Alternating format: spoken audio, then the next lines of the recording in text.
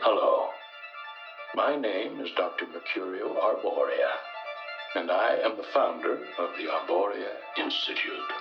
Through our unique blend of benign pharmacology, sensory therapy, and energy sculpting, we can guide you to a new, better, happier you. You are about to embark on a great journey. Let the new age of enlightenment begin. What is at stake is more than one small country. It is a big idea, a new world order. It's no longer a theory. What I'm about to say is fact. The secret organizations of the world power elite are no longer secret.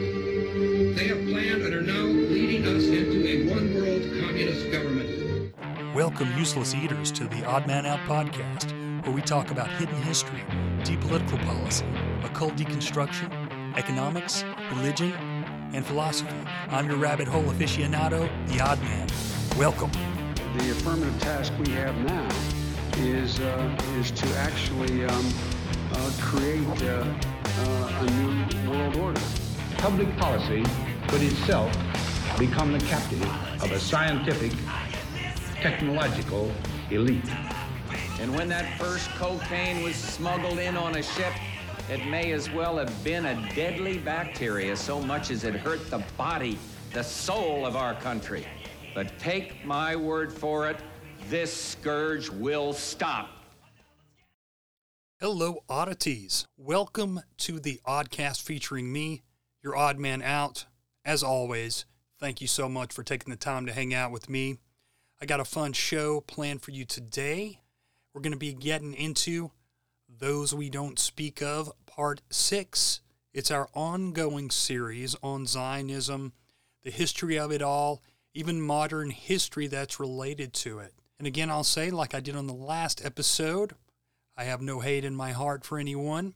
I just approach this specific subject like I would any other subject, whether it be the Freemasons, the Jesuits, the Rosicrucians, what have you. So that's what we're doing. And it is a bit forbidden to talk about this, and I don't understand why. It's just history, not hate, just history. So that's what we're doing with this. We're digging a little deeper than you're going to hear on most shows about this subject anyway. So thank you for hanging in there with me, and let's just get right to the meat of the fruit. Now, one of the main things people say to me, they bring up when they find out I'm doing in these episodes on Those We Don't Speak Of, is, but what about the Arabs? What about the Muslims? What about Hamas?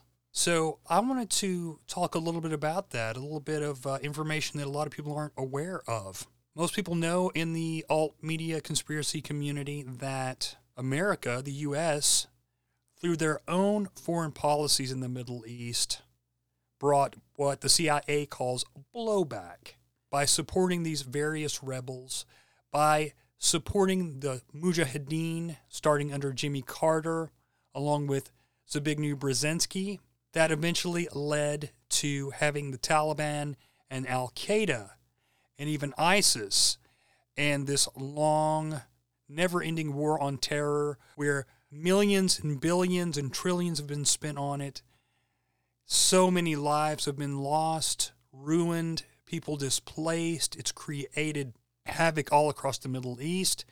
It's caused refugees to have to be resettled all over the world. So it's really caused global unrest.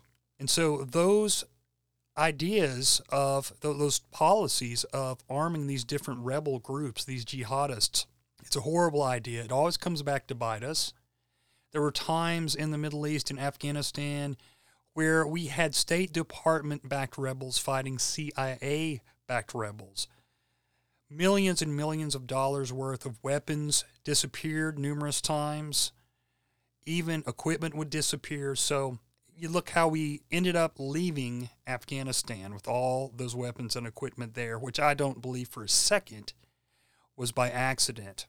So let's look here. We're going to, once again, a Jewish-Israeli source like I like to do. And this one is the Times of Israel, which is a pretty conservative news site in Israel. The article is by Shlomo Allegra. It says, Hamas, Israel's own creation. This is way back December 3rd, 2018. During the 1970s, the greatest enemy to Israel was known as the Palestinian Liberation Organization, PLO, who was known for waging terror attacks on Israeli civilians and targets all over the world. The PLO was known for being a socialist organization whose sole purpose was the elimination of the State of Israel, along with the establishment of a socialist state of Palestine, where the Constitution would be run by secular Marxism rather than Islam. Due to the short-sightedness of the Rabin administration, R-A-B-I-N, there in Israel, and later Begin, Menachem Begin, there was an idea to bring about a branch of the Muslim Brotherhood into Gaza and the Palestinian territories to counterbalance the strength and popularity of the PLO. In the early 70s, Sheikh Ahmed Yassin started the organization Mujama al-Islamiyah, which helped establish the Islamic University in Gaza, hospitals, and schools. Just like the United States was funding the Taliban to fight in Afghanistan against the Soviets to bring down the communists, so too was Israel selling arms to Iran to fight their arch-enemy, Iraq, during the early 80s.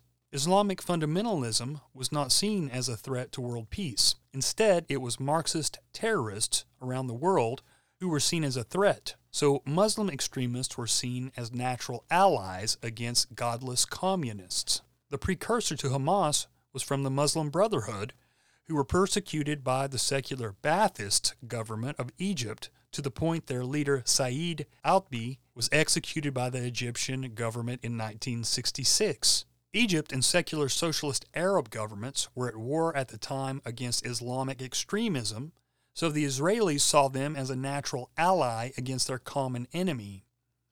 Sheikh Yassin was on such good terms with the Israeli state that he would receive treatment in Israeli hospitals.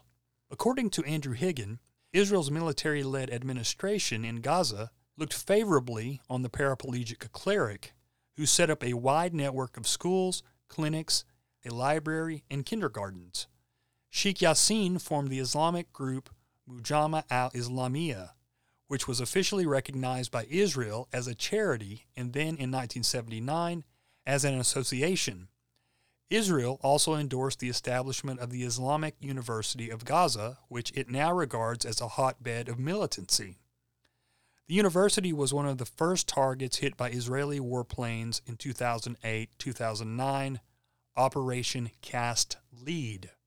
Many Israeli government officials saw the improvement of the quality of life in the Palestinian territories as a way to prevent radicalization of the Arab residents. So in 1979, Mujama al-Islamiyah got the status as a charity organization with the ability to be able to raise millions of dollars in decades. According to Truthseeker, as the fight between rival student factions at Birzeit grew more violent, Brigadier General Shalom Harari, I wonder if there's any connection there, then a military intelligence officer in Gaza, says he received a call from Israeli soldiers manning a checkpoint on the road out of Gaza. They had stopped a bus carrying Islamic activists who wanted to join the battle against the Fatah at Birzeit. I said, if they want to burn each other, let them go, recalls Mr. Harari. Israeli military thinking during the time figured it would be great if the Islamists and the socialists were to continue fighting each other since it would take away their focus on fighting Israel. According to Tharur, Israeli jailed Yassin in 1984 on a 12-year sentence after the discovery of hidden arm caches was released a year later. Israel had Sheikh Yassin in custody 3 years before the first Intifada started. If Israel had kept him in custody for his whole sentence, perhaps Hamas would not have gotten to do the amount of damage they did during the first Intifada.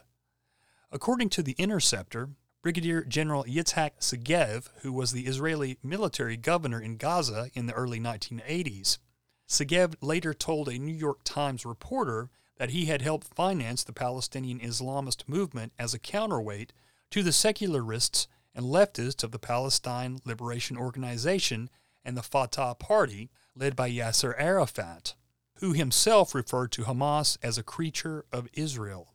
This has actually been talked about a lot if you start looking back at it. General Segev himself even admits to funding Hamas himself with Israeli taxpayers' money that was later used to kill the same people who were funding them. Now, doesn't that sound just like American foreign policy?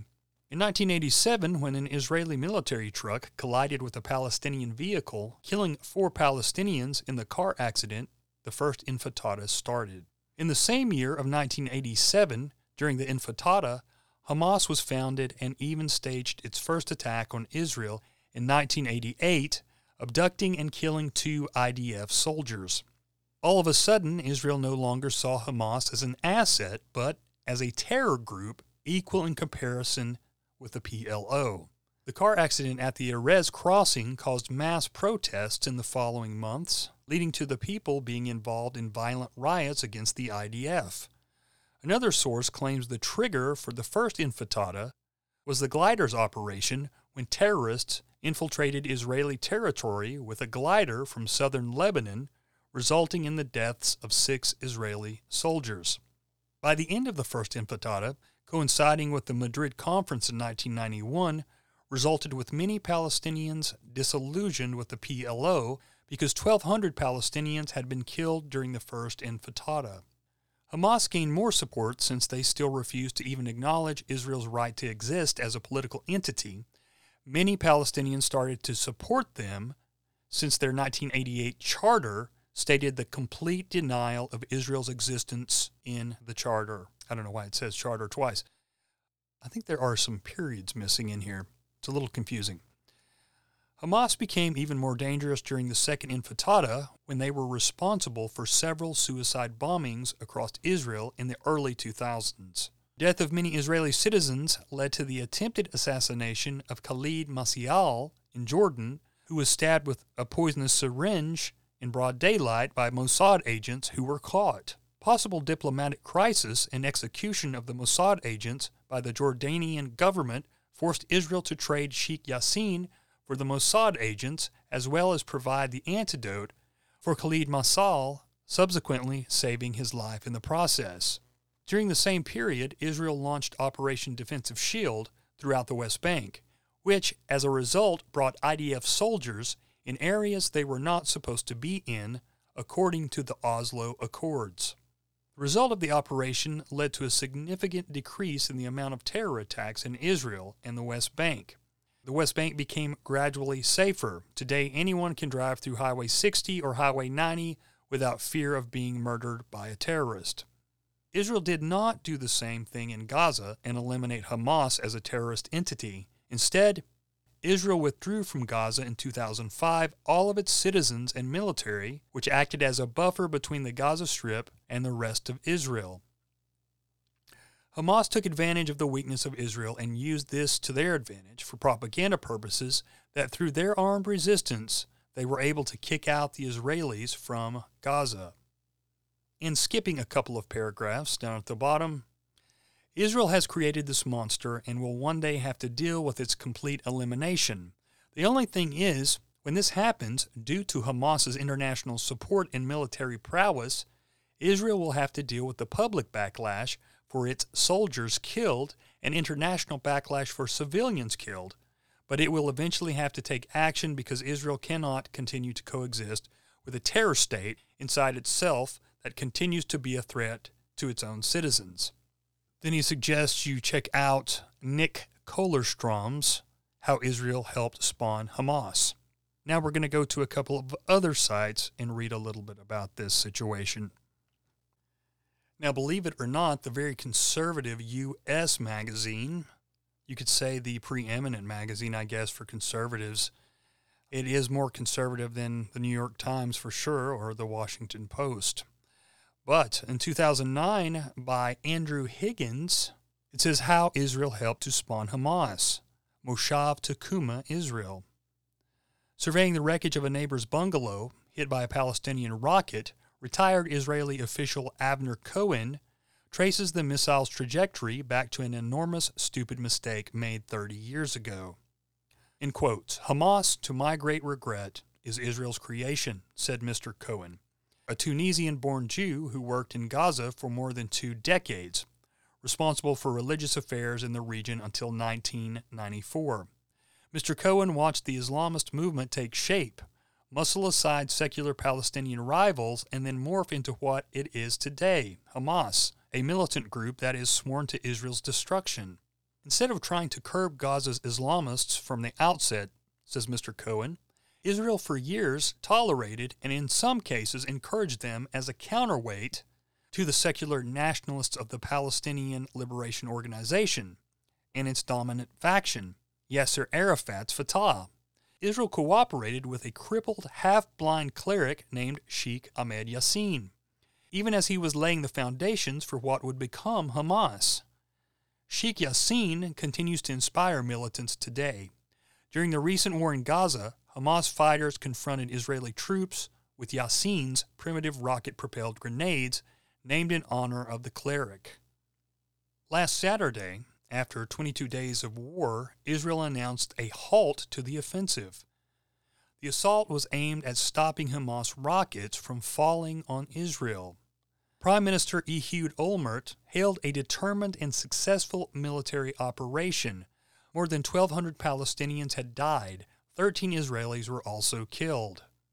Hamas responded the next day by lobbing 5 rockets towards Israel's town of Sderot, a few miles down the road from Moshav Takuma, the farming village where Mr. Cohen lives. Hamas then announced its own ceasefire. Since then, Hamas leaders have emerged from hiding and reasserted their control over Gaza. Egyptian-mediated talks aimed at a more durable truce are expected to start this weekend.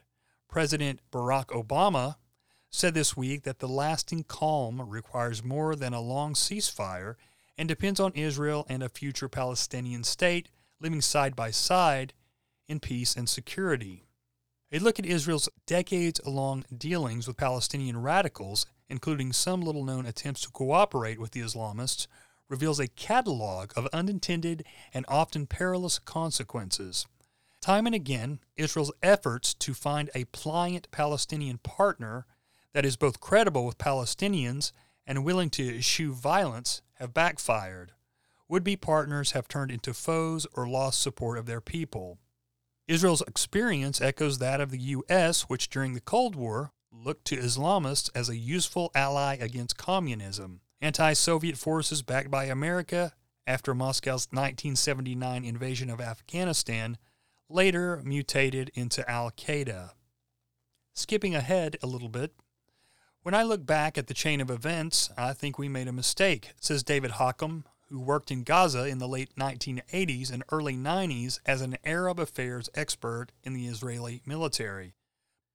And turning to the Washington Report on Middle East Affairs way back in 2002 by Donald Neff. Special report, Israel created 2 of its worst enemies, Hamas and Hezbollah. We're going to cover a little bit of territory we've already went over. That's just the way this works. But the decades of the 1980s saw the emergence of 2 of Israel's most militant foes, Hezbollah in Lebanon and Hamas in the occupied territories.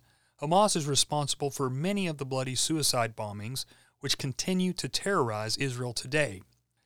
Ironically, both groups came into existence in large part because of unintended consequences of Israel's actions. Hamas, meaning zeal, is the Islamic resistance movement. It was founded in the occupied Gaza Strip in 1987, and its charter, which first appeared in February 1988, declared Hamas the Intifada wing of the Muslim Brotherhood in Palestine.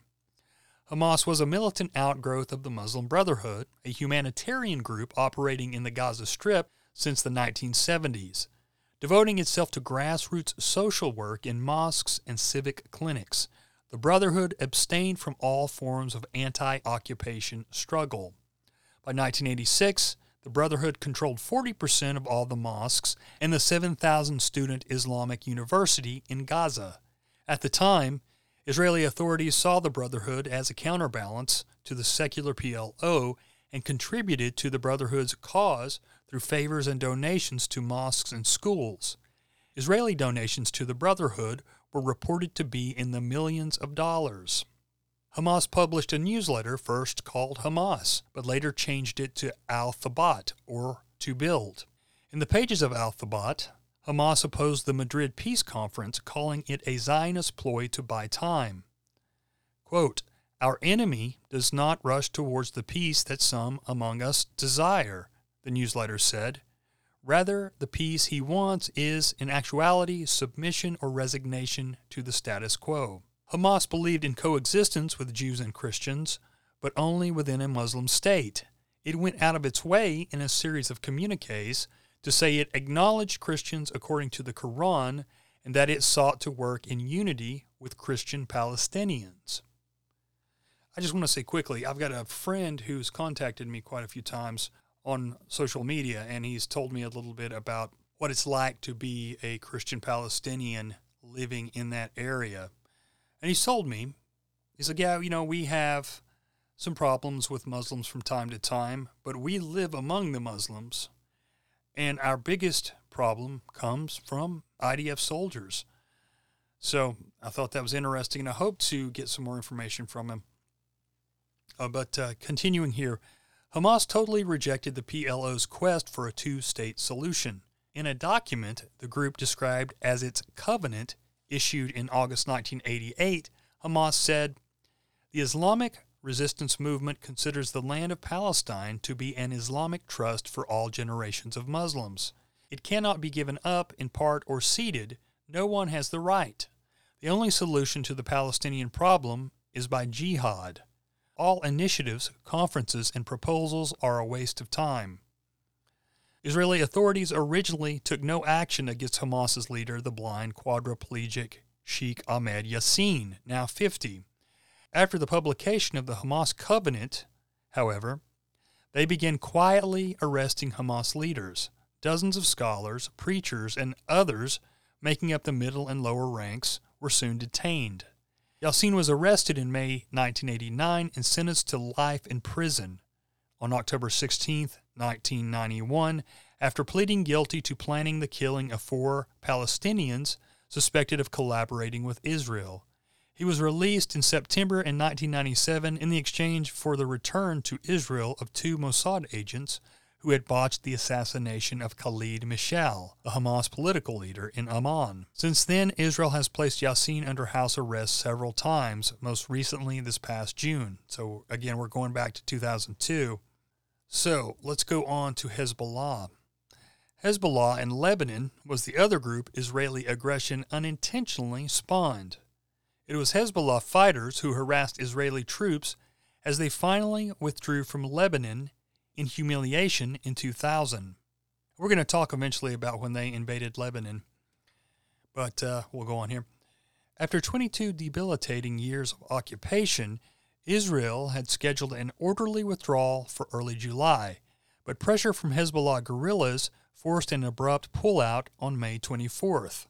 Reported in the New York Times, as a honking convoy of newly captured Israeli tanks by Hezbollah guerrillas headed to Bint Jbeil in southern Lebanon, Israeli helicopters began buzzing overhead.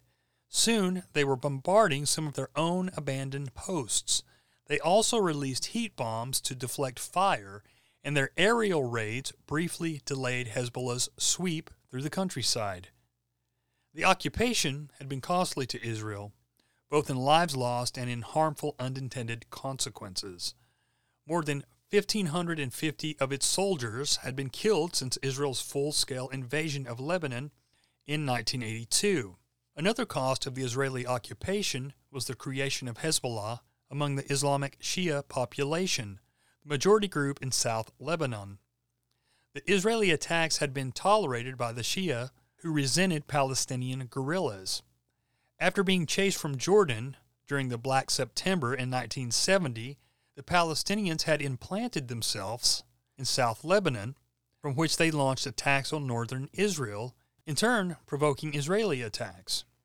Caught in the middle were the Shia, After Israeli troops moved into the area full-time in 1978, however, and treated the Shia with much the same hatred as did the Palestinians, the Shia became fearsome foes of both Israel and the United States. Alienation of the Shia had yet another unintended consequence. It allowed Iran to gain influence in the region. Hezbollah, meaning the Party of God, was founded with the guidance of Ali Akbar Motashemi, Iran's ambassador to Syria, and modeled on Iran's Islamic Revolution. Hezbollah came from the Quranic verse, "Those who form the Party of God will be the victors." Bound by Iran, by their common sharing of the Shiism within Islam, Hezbollah was directly aided by Iran's Revolutionary Guards, who began operating in Lebanon following Israel's invasion. The Iranians received logistical help from Syria, thereby drawing Damascus and Tehran closer into a common strategy in the Middle East. Revolutionary Guard fighters were sent to Lebanon to carry Iran's revolution to Lebanon's underclass Shia community and to rid Lebanon of what Iran called 150 years of American influence, twin goals in which they were eventually largely successful. By 1983, Hezbollah's influence had spread to Beirut, where it carried out a series of deadly attacks against the U.S. facilities, including the embassy annex and a Marine barracks with the loss of 241 lives, as well as a series of kidnappings of Americans. On February 16, 1985, Hezbollah issued a statement of its ideology in what it called an open letter to the downtrodden in Lebanon and the world. The first roots of vice is America, it said, behind which Israel is the American spearhead in the Islamic world and must be wiped out. All plans, including even tacit recognition of Zionist entities, are rejected. The present Arab regimes are defeatist and under the influence of America, the statement continued. The UN and the Security Council are against the oppressed peoples. The right of a veto should be abolished and Israel should be expelled from the UN. And then it says unintended consequences. Thus, without anticipating it, and certainly without wanting it, Israel's continuing occupation of the West Bank and Gaza and parts of Lebanon and Syria contributed to the formation of nationalist groups willing to sacrifice themselves in the name of Islam. The enemies of old, motivated more by nationalism than religion, were now augmented by Islamic extremism, bent on the defeat of Israel, and now the United States in the name of religion. What can you say? It's blowback, pure and simple. And unfortunately, these governments actually thrive when they have an enemy to fight because, well, the bank accounts of the military-industrial complex just goes up. And it's a time when you have these enemies that the people will be fooled and their rights will be taken away in order to fight enemies. And, you know, our founders warned about those exact type of things and what they would lead to. Let's look at this little piece from The Intercept here. The Palestinian militant group Hamas has carried out brutal acts of terror against Israeli civilians, and Israeli and American leaders are always keen to tell us how dangerous and evil Hamas is. The inhumanity of Hamas. I have no sympathy for Hamas. That keep shelling Israel with thousands of rockets and mortar shells. But what if I told you that Israel helped create Hamas? Officially, Hamas, which is the acronym for an Arabic phrase meaning Islamic Resistance Movement, was founded in 1987, at the start of the first Palestinian Intifada, or uprising against the Israeli occupation. But its roots were planted much earlier. The Hamas founder Sheikh Ahmed Yassin was a half-blind, disabled Palestinian cleric and member of the Muslim Brotherhood.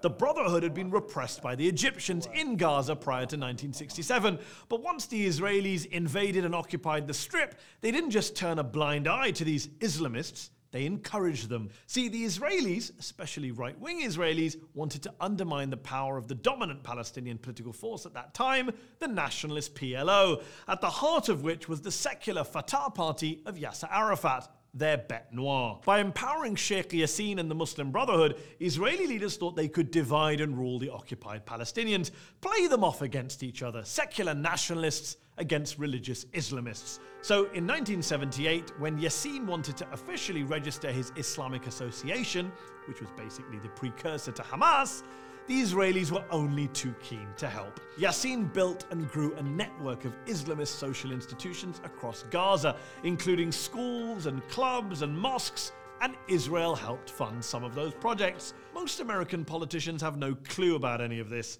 although the former Republican Congressman Ron Paul once made this point on the floor of the House. Hamas was encouraged and really started by Israel because they wanted Hamas to counteract Yasser Arafat. Arafat himself told an Italian newspaper, quote, Hamas is a creature of Israel. He even claimed that former Israeli Prime Minister Yitzhak Rabin admitted as much to him, calling it a fatal error. Now, you might be wondering, why should I believe mad Ron Paul or the famously shady Yasser Arafat? Well, you don't have to. You can believe top Israeli and US officials who've basically owned up to all this. Brigadier Yitzhak Segev, for example, who was the Israeli military governor in Gaza, and later told a New York Times reporter that he helped finance the Islamic movement. The Israeli government gave me a budget, he said, and the military government gives to the mosques. Colonel David Hakam, who worked in Gaza in the late 1980s as an Arab affairs expert in the Israeli military, has admitted that the original sin was Israeli support for Yassin in the late 70s. But at the time, he has argued, nobody thought about the possible results. Well, Avner Cohen did. Cohen was the Israeli official who was responsible for religious affairs in Gaza for more than 2 decades, and who now says, quote, Hamas, to my great regret, is Israel's creation. Yeah, Cohen's words. He actually wrote an official report to his superiors in the mid-1980s, warning them not to play divide and rule in the occupied territories and calling on Israel to, quote, break up this monster before this reality jumps in our face. But no one else on the Israeli side really took the possibility of blowback seriously at that time. They never do they? Sheikh Yassin would eventually be assassinated by an Israeli airstrike in Gaza. The die was cast for blowback. Blowback, incidentally, that they decided to double down on when they assassinated Yassin. You can hear the crowds chanting for Hamas, and any idea that this operation would actually suppress or diminish that organization seems to be ill-judged. The inconvenient truth is that Hamas is in part a creature of Israel's own making, an enemy that Israel spent more than 20 years helping to build up, and then spent the next 20 years, the past 20 years that is, trying to bomb, besiege, and blockade out of existence. The 3 Gaza wars fought by Israel against Hamas since 2008 killed around 2,000 Palestinian civilians and a dozen Israeli civilians. That's the real human cost of blowback. David Long, a former Middle East expert at the US State Department under Ronald Reagan, told journalist Robert Dreyfus, I thought the Israelis were playing with fire. I didn't realize they'd end up creating a monster. But I don't think you ought to mess around with potential fanatics. It's a lesson both the Israelis and the Americans never seem to learn, though. And as usual, innocent people, in this case Palestinians and Israelis, continue to lose their lives as a result. All right, I want to change gears slightly and move to something else, and we're going to look at a book which I highly recommend. It's called The Israel Lobby and U.S. Foreign Policy. It's by John J. Mearsheimer and Stephen M. Walt. We're going to look at page 81. This is a section called Backing the Underdog. This book is very detailed. It's very scholarly. Tons of footnotes to back up what they're talking about. And it's about the Israeli lobby, obviously. It's a huge, powerful lobby. They go into detail on AIPAC, the Zionist Organization of America, many more. So I highly recommend the book. We'll start out here. Israel is often portrayed as weak and besieged, a Jewish David surrounded by a hostile Arab Goliath.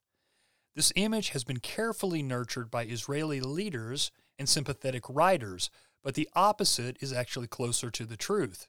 Israel has always been militarily stronger than its Arab adversaries. Consider Israel's 1948 War of Independence, where the popular belief is that the Zionists, who fought against the 5 Arab armies as well as the Palestinians, were badly outnumbered and outgunned. Now, I've heard about that all my life and how they've overcame such great odds, and it has to be divine intervention. I don't blame those people for saying those kinds of things, but they are mostly people who know nothing of the history, and that's why I'm doing this series. but we'll go on here. Benny Morris, a prominent Israeli historian, refers to this description of the balance of power as one of the most tenacious myths relating to 1948. One might think that Israeli forces were at a significant quantitative and qualitative disadvantage in 1948 because it was a small new country surrounded by Arab states that had far more people and far greater material resources. In fact, comparing the population size and the resources of Israel and the Arab world tells you little about the balance of military power between them. As Morris notes, the Atlas map showing a minuscule Israel and a giant surrounding Arab sea did not, and indeed for the time being still does not, accurately reflect the true balance of military power in the region, nor do the comparative population figures. In 1948, the Yeshiv, or the Jewish settlement in Palestine before Israel was created, numbered some 650,000 souls, as opposed to 1.2 million Palestinian Arabs and some 30 million Arabs in the surrounding states, including Iraq. The reason is simple. The Arab states have been remarkably ineffective at translating those latent resources into actual military power, while Israel, by contrast, has been especially good at doing so. Of course, they have a lot of connections all over the world. A lot of wealthy Jews were able to give money for arms to create armies and security and all those things from Europe and other places in the world. We'll continue this. The War of Independence was actually two separate conflicts. The first was a civil war between the Jews and the Palestinians, which started on November 29, 1947, the day of the UN decision to partition mandated Palestine, and it ran until May 14, 1948, the day Israel declared its independence. The second was an international war between Israel and 5 Arab armies, which began on May 15, 1948, and ended on January 7, 1949. The Zionists won a lopsided victory over the Palestinians in their civil war because they enjoyed a decisive advantage in numbers and quality of both soldiers and weapons. Jewish fighting units were far better organized and trained than the Palestinian forces, which had been decimated by the British during the 1936-1939 revolt and had not recovered by 1948. As the Israeli historian Ilan Pappé notes, a few thousand irregular Palestinians and Arabs were facing tens of thousands of well-trained Jewish troops. Not surprisingly, Israeli leaders were fully aware of this power imbalance and sought to take advantage of it. In fact, Yigal Yadin, a senior military commander in the 1948 war and the IDF's second chief of staff, maintained that if it had not been for the British presence in Palestine until May 1948, we could have quelled the Arab riot in 1 month. The Israelis also had a clear advantage in manpower throughout their war with the 5 Arab armies. Morris notes that when the fighting started in mid-May, Israel fielded some 35,000 armed troops as compared with the 25,000 to 30,000 of the Arab invading armies. By the time of the Operation Dani in July, the IDF had 65,000 men under arms, and by December, close to 90,000 men under arms, at each stage significantly outnumbering the combined strength of the Arab armies ranged against them in Palestine. Israel also enjoyed an advantage in weaponry, save for a brief 25 days at the start of the conflict on May 15th through June 10th, 1948. And moreover, with the possible exception of the Transjordan Small Arab Legion, the quality of Israeli fighting forces was far superior to their Arab adversaries, and they were much better organized as well. In short, the Zionists won the civil war against the Palestinians and the international war against the invading Arab armies because they were more powerful than their adversaries, despite the absolute advantage in population that the Arab foes enjoyed. As Morris notes, it was superior Jewish firepower, manpower, organization, and command and control that determined the outcome of battle. The IDF won quick and decisive victories against Egypt in 1956 and against Egypt, Jordan, and Syria in 1967 before large-scale U.S. aid began flowing to Israel. In October 1973, Israel was a victim of a stunning surprise attack by the Egyptian and Syrian armies. Although an outnumbered IDF suffered serious setbacks in the first days of fighting, it quickly recovered and was on the verge of destroying the Egyptian and Syrian armies when the United States and Soviet Union intervened to halt the fighting. The remarkable turnaround, according to Morris, was due to the fact that the IDF's machines, both in the air and on the ground, were simply superior. So was its manpower. Israeli pilots, maintenance and ground control staffs, tank officers, and men were far better trained and led than their Arab counterparts. These victories offer eloquent evidence of Israeli patriotism or organized ability and military prowess, but they also reveal that Israel was far from helpless even in its earliest years. Today, Israel is the strongest military power in the Middle East. Its conventional forces are far superior to those of its neighbors, and it is the only state in the region with nuclear weapons. Egypt and Jordan have signed peace treaties with Israel, and Saudi Arabia has offered to do so as well.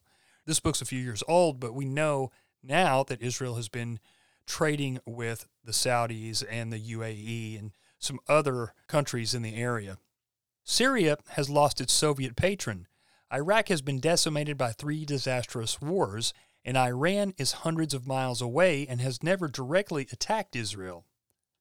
The Palestinians barely have effective police, let alone a military that could threaten Israel's existence, and they are further weakened by profound internal divisions. The deaths caused by Palestinian suicide bombers are tragic and strike fear in the hearts of all Israelis. But they do relatively little damage to Israel's economy, much less threaten its territorial integrity. Groups like Hezbollah can launch low-yield missiles and rockets at Israel and might be able to kill a few Israelis over the course of months or years, but these attacks do not represent an existential threat to Israel.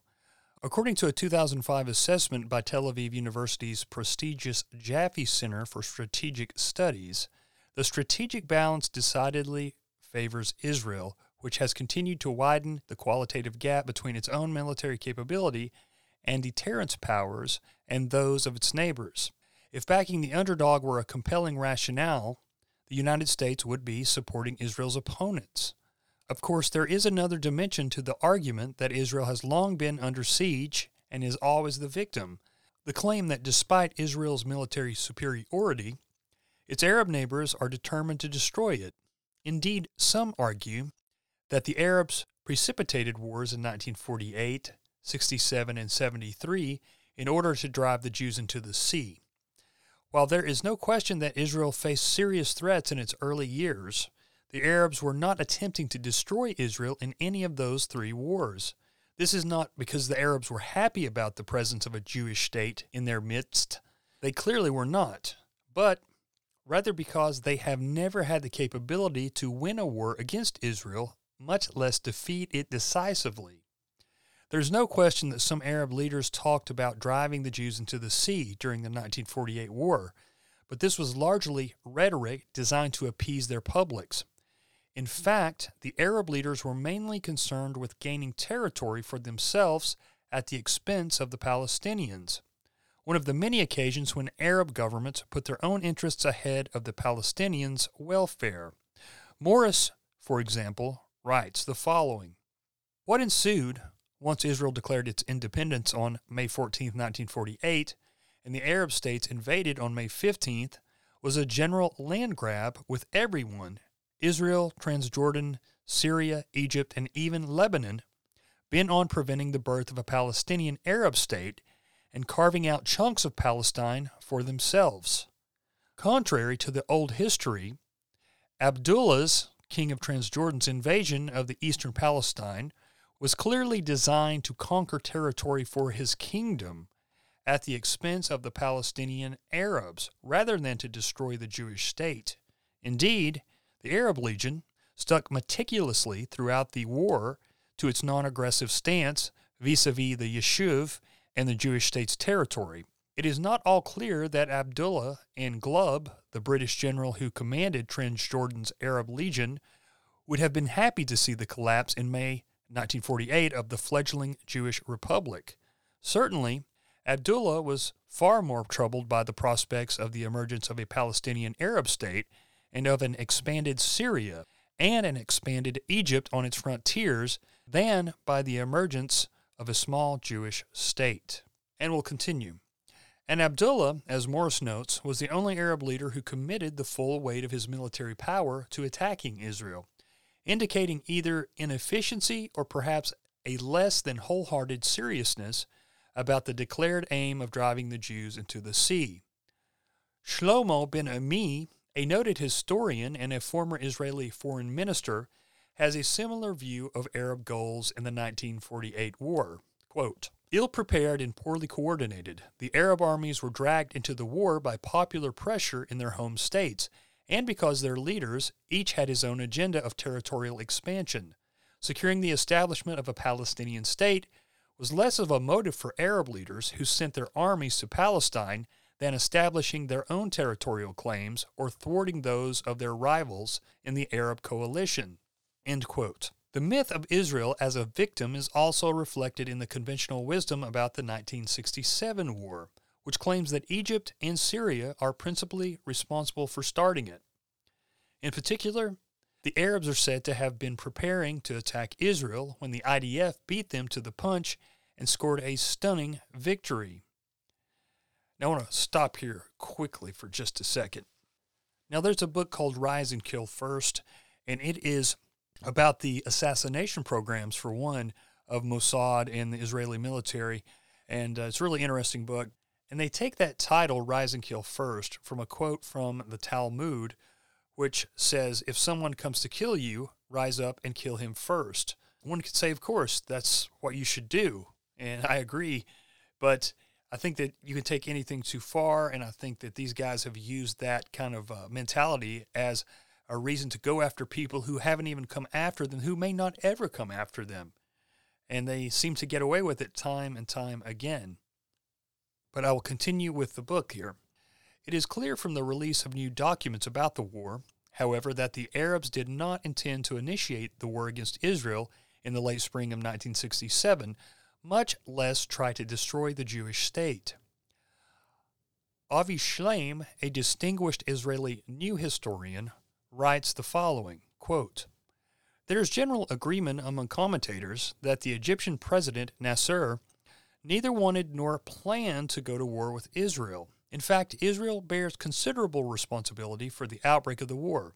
Shleim writes that Israel's strategy of escalation on the Syrian front, probably the single most important factor in dragging the Middle East to war in June 1967, despite the conventional wisdom on the subject that singles out Syrian aggression as the principal cause of the war.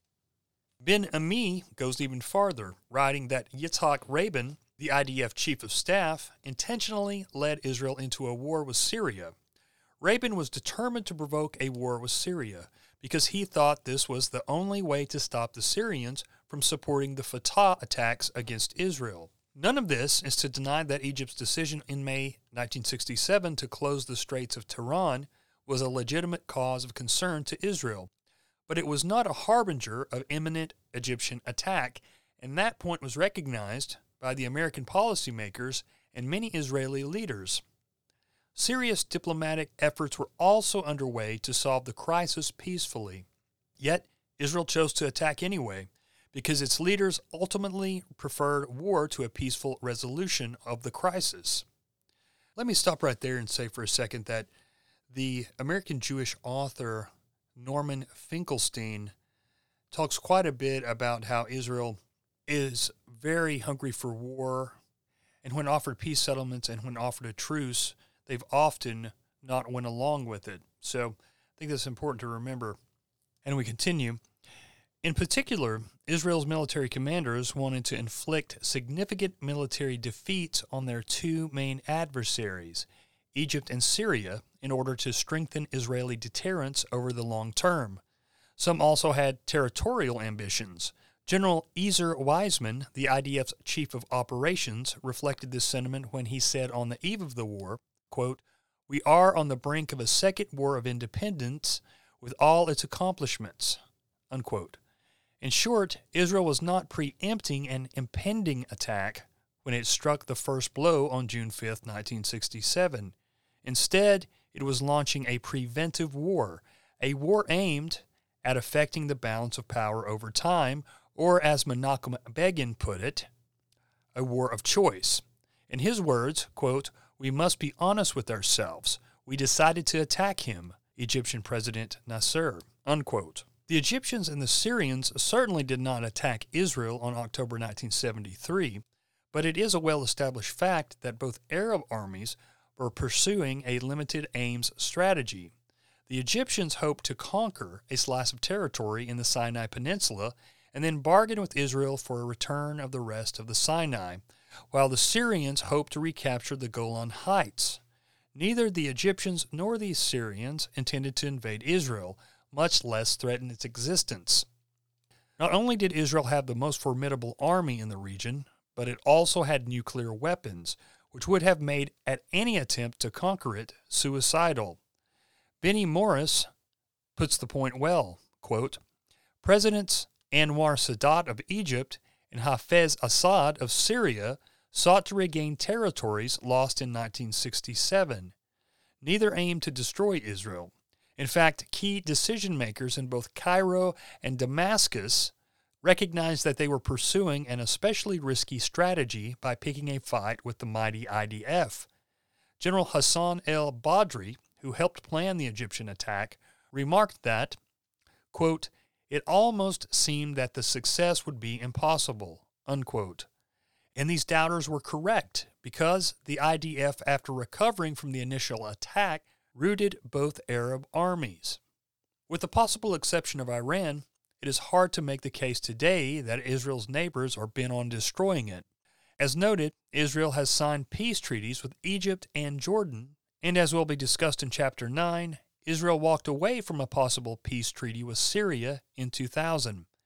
At an Arab summit in March 2002, the Crown Prince of Saudi Arabia attempted to defuse the Israeli-Palestinian conflict by putting forward a proposal calling for full recognition of Israel by virtually every Arab government and normalization of relations with the Jewish state.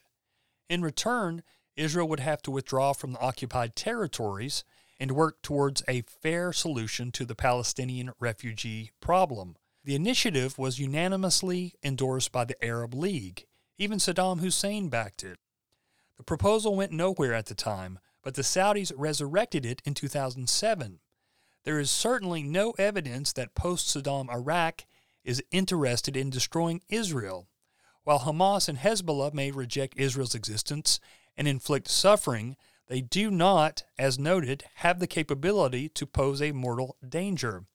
Iran would obviously be a serious threat to Israel if it acquired nuclear weapons, but as long as Israel has its own nuclear arsenal, Iran cannot attack it without being destroyed itself. So I just thought that was important to kind of put all that together there. And it will remind people that both the George W. Bush and the Obama administrations had many, many Jewish members. And again, everyone said that how horrible that he would do a deal with Iran and let them get closer to having nuclear weapons. But then you look and you see who was in his administration. I just think it's very shady and questionable, because many of those members worked for groups like AIPAC or one of these other similar groups, and many of them are what you would call Zionists. I am a Zionist. You don't have to be a Jew to be a Zionist. Well, there it is, guys, in all its glory. Those We Don't Speak Of, Part 6. I hope you enjoyed it and learned something from it. You know, it just keeps on going and going. I find out more information and I try to put a show together. So this series is just going to go on for infinity or until I croak, probably, because I've got a lot of other stuff lined up. But I'm going to try to mix it up as well. We've got the National Endowment Part 2, or Democracy is Their Business and Business is Good Part 2 coming up. It's actually finished. I've just got to finish the editing So it will be your next show. So look for that very soon. And I want to thank all my wonderful patrons for backing me up and supporting my work. I want to thank Ashley, who's the newest member of the Society of Cryptic Savants. I want to thank that crazy bread man for being a covert co-conspirator. I want to thank Aaron. I want to thank Ruckus for being a producer of the show. Please check out the Daily Ruckus on Alternate Current Radio, and please also check out Joseph Author's Technicolor Dreamcast weeknights on TNT Radio, where Ruckus is co-hosting. I want to thank No Evil Shall Fear. I want to thank Refsod. I want to thank Jay. I want to thank Chris. I want to thank Mark from Housatonic Live. Check out his YouTube channel. I want to thank James. I want to thank Bill, who is a producer of the show. Thank you, Bill, for your support. Thank you, Peterson. Thank you, Rooster. Thank you, John Brisson. Please check out all of John's work, and I will put his links in my show because he got his YouTube zapped a few weeks ago, and he does fantastic work. It's a lot of work that he put into that, and he really needs your support now. Thank you, Greg. Thank you, The Mighty Kilowatt. Thank you, Sir Tim of the Tunnels. Thank you, Aaron. Thank you, David, for being a long-time supporter of the show. And last but not least, I want to thank Jack Allen from Conspiracy or Just a Coincidence. Check out his show, like, follow, subscribe. I also want to thank AlternateCurrentRadio.com, my podcasting home. You can check out all of their fine talk and music shows on there. Also like, support, and subscribe because they're putting out great content. You can also check out Hesher from the Boiler Room and ACR's show on TNT Radio as well. It's called The Brian McLean Show. So get over there and check that out. I've been on there quite a few times. So, friends, I hope you're doing well. Merry Christmas to you, and I'll be talking to you very soon. Cheers and blessings, and remember, the Zionist order is not our order. See you guys.